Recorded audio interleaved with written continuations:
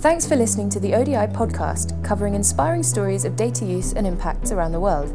I'm Anna Scott, and this is one in a series of podcasts about standards as part of our research and development programme. Today we're joined by Rachel Rank, Chief Executive of 360 Giving. Hi, Rachel. Hello. Thank you for joining us. If you wouldn't mind just firstly introducing yourself and telling us a bit about the organisation you work with. So I am the first CEO of 360 Giving, which was established in November 2015. We were founded by a group of like-minded philanthropists and open data experts, and I wrote the first strategy and got it going a couple of years ago, and we're now a team of 4. So small but beautiful. Exponential growth. Yeah. Could you tell us a bit about the standards that you've been involved with developing or supporting? We've designed a standard, which we call the 360 Giving Standard, that grant makers can use to share information about the funding they give, so anyone can find out who is funding what, where and what for. We were inspired by other open data standards, including open contracting and IATI, and felt that it was something that was lacking in grant making. It was really hard to find out who else is funding what. And when we talk about grant makers, we mean anyone giving charitable funds, i.e. money that you don't want back. So it could be government, local authorities, charitable trusts and foundations, community foundations. So it's very broad as to who can share their data, but the idea is that you could see all these different funding flows across the country. How old is that now, is 360 Giving Standard? So I joined 360 Giving as the first CEO in November 2015, but actually the standard, we started working on it in 2013. Our founder got a group of tech experts together to help look at what the schema would be like and test it using some data that they scraped from different grant makers' websites. So actually, we've yet to formally approve version 1, which we're hoping to do in 2018, but we've had a kind of test run going for the last 3-4 years, and at the moment we've got 70 organisations using it, and that includes central government departments and charitable trusts and foundations and local authorities. So we've had quite a few years of proving that it works and proving that different kind of grant makers can use it as well. So we wanted to make sure we weren't too restrictive before we launch version 1, and we know it's fit for purpose. So I imagine that grant makers and small charities aren't particularly technical. No, they're not. They needed some explanation as to what open data was, so we've had to explain to them about things like the importance of open licensing and what we really mean by open, and actually why putting PDFs on your website might be transparent, but that doesn't count as open data. And they have found that conversation, I think, useful and interesting, but some of them have struggled to grasp the technical side of it and why they have to still own their data, but we ask them to put it under an open license so we can link it to a central registry. So I think there is still some misunderstanding around our methodology, and they think they're giving us data to do interesting things with, and then they appear on websites and platforms and different tools. And it's getting them back to basics of actually just raw data standards, and why if you yourself make that available, anyone else can access and use it. So there has been a whole education process as part of this, and that is still ongoing. But there's been some huge benefits for that as well, around getting people to think more about how they share and release data, and why the information they collect actually might be of interest to other people. I think that's been a real revelation to some of them. They don't realise that they're sitting on a goldmine of information themselves in some cases. Do you think more charities are coming to terms with that now?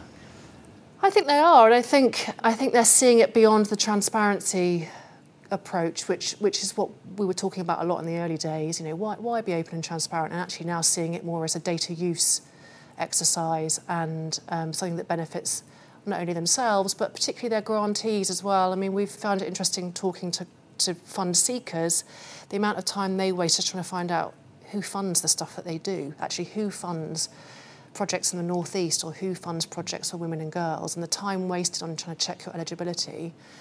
Grant makers are acknowledging that, you know, that's the very organisations that they want to support. That's taking away valuable time that they could be spending on delivering the projects. So I think there's been a big kind of conversation around, actually, if we can make it easier for them as well as easier for our peers to see what we're funding, so they can take more informed decisions. That's a benefit to the sector as a whole. And putting data in that conversation, not just clear websites and application forms, but data is part of that as well. So you've worked on IATI, which is the International Aid Transparency Initiative, as well, which is a more sort of seasoned standard. Yeah, it is. It's much older, isn't it?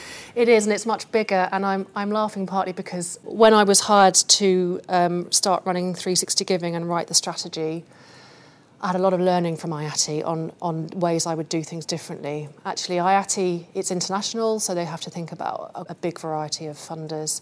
You've got a lot of different language speakers involved. You've got governments involved who are subject to freedom of information legislation, and you've got a schema that's got a lot more layers to it, but also uses XML. And a big learning for 360 Giving was we didn't want to use XML, we were going to use Excel, because we knew that our audience, UK grant makers primarily, are a lot more low tech. They wouldn't know what XML was. We needed to have some quick wins. So we've got quite a flat, simple schema that uses Excel, but we also built in use quite early on in our strategy to show that the data was both useful and being used, and to show the potential. So, our big learning, I think my big learning from IATI was use it and show potential earlier on. Otherwise, you're in danger of it becoming an exercise in data sharing, but not having your users at the heart of that, which I think is really important for 360 Giving. We have to think about how people will use this data to drive grant makers to do it, because they're not subject to the same scrutiny and legislation that governments might be, for example. So what would drive them to engage with us? Yeah, so on incentives, how do you see the difference being between 360 Giving, which the incentives are around use, right, and around the impact that it can have, and with IATI, the incentives are more around ranking?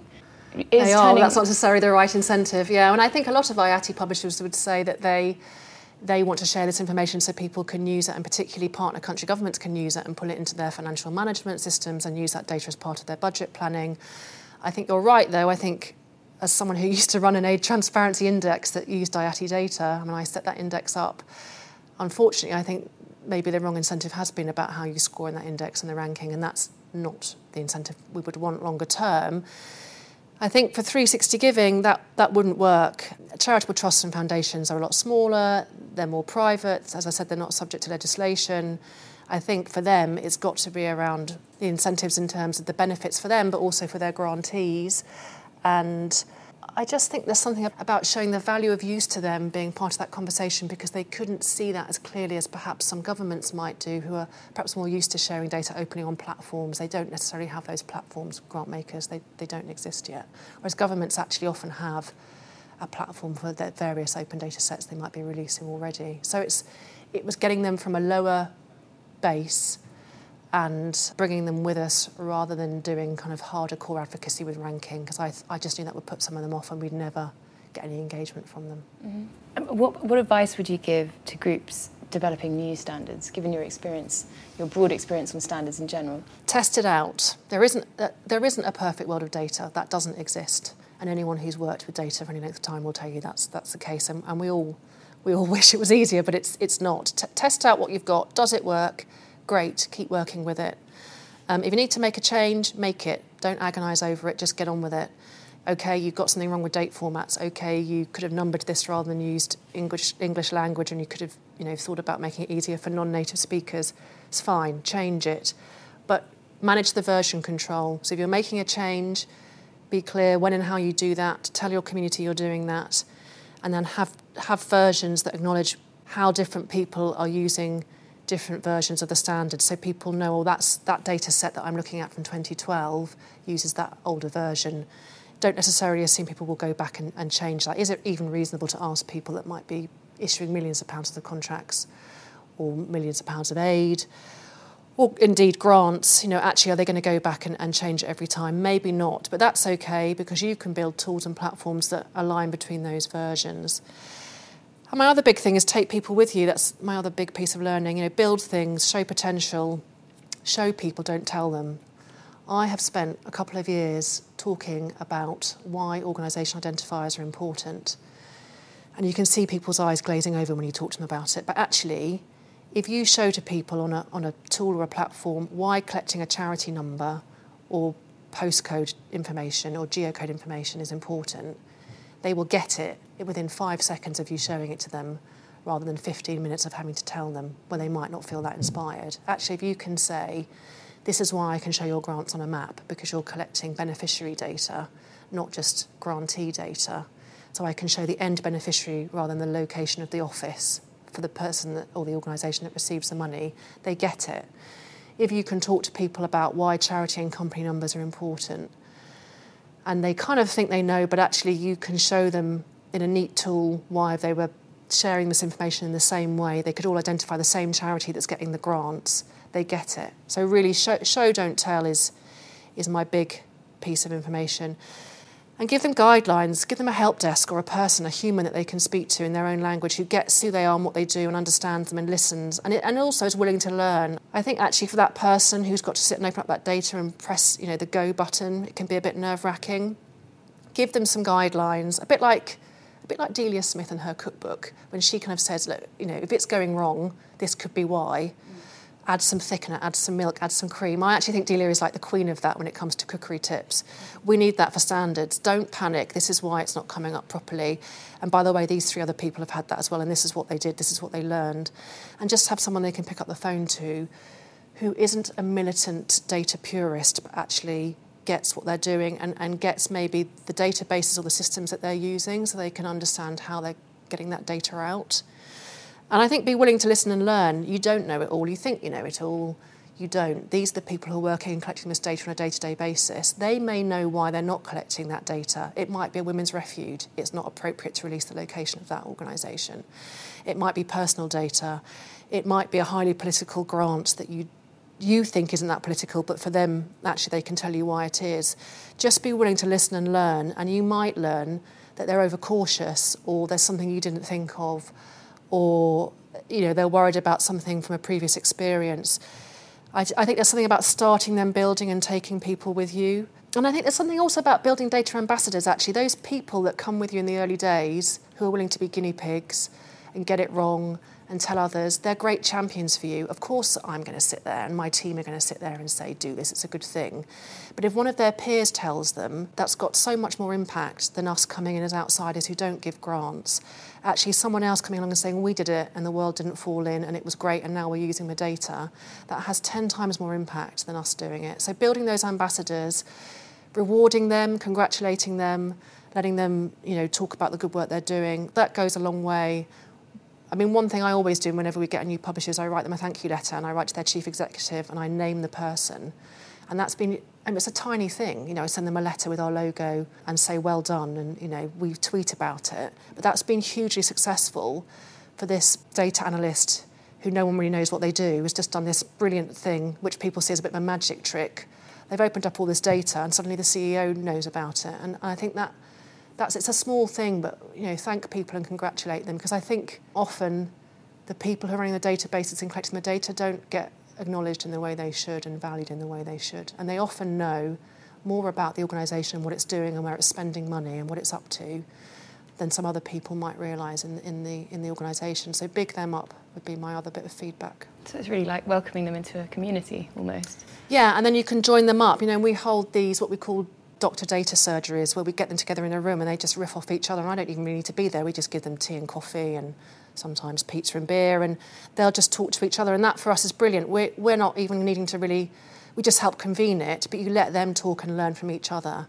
And then the conversation moves on beyond sharing data in a standard format to actually how we're using that to learn and build and grow and develop and do other things with the data. And crucially, to put it with other data sets, which is where the interesting part is. Grants data in and of itself isn't necessarily that interesting, but if you layer that with indices of deprivation, where people live, where free school meal claimants are, other data sets, then it gets interesting. And leave those people to have those conversations, and you just give them the space to convene and do that.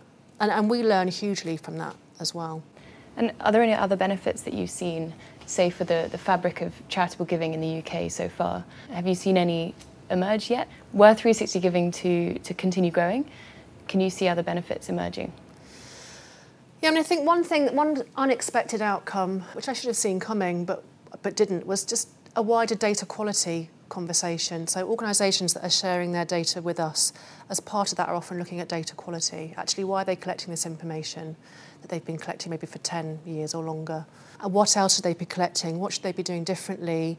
How else could they open that up? So we have found, as part of the publishing process to the 360 Giving standard, some organisations have done a wider review of their information management systems, what information they release on their website, what information they give to their staff team and their board, what they release publicly, how they engage with other funders and their peers around what information they use. And that for us has been very exciting.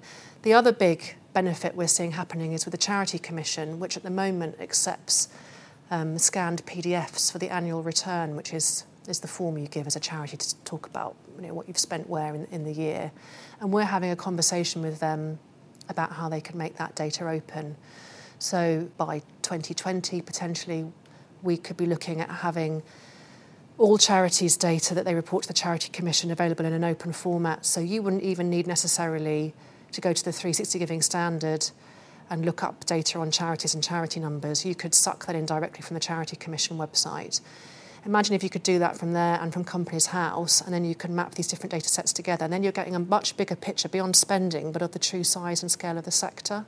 So it's about getting others that we work with to look at what they can add, what value they add, and that we're starting to see that happen. We're having some great conversations with the Charity Commission and with DCMS around that. And I think for me it's about where does this go next. It's not just funding data, but it's what do we know about the voluntary and charity sector in the UK more broadly. Well, thank you very much for joining us, Rachel Rank. Thanks for having me. Thanks for listening to the ODI podcast, covering inspiring stories of data use and impacts around the world. This is one in a series of podcasts about standards as part of our research and development programme.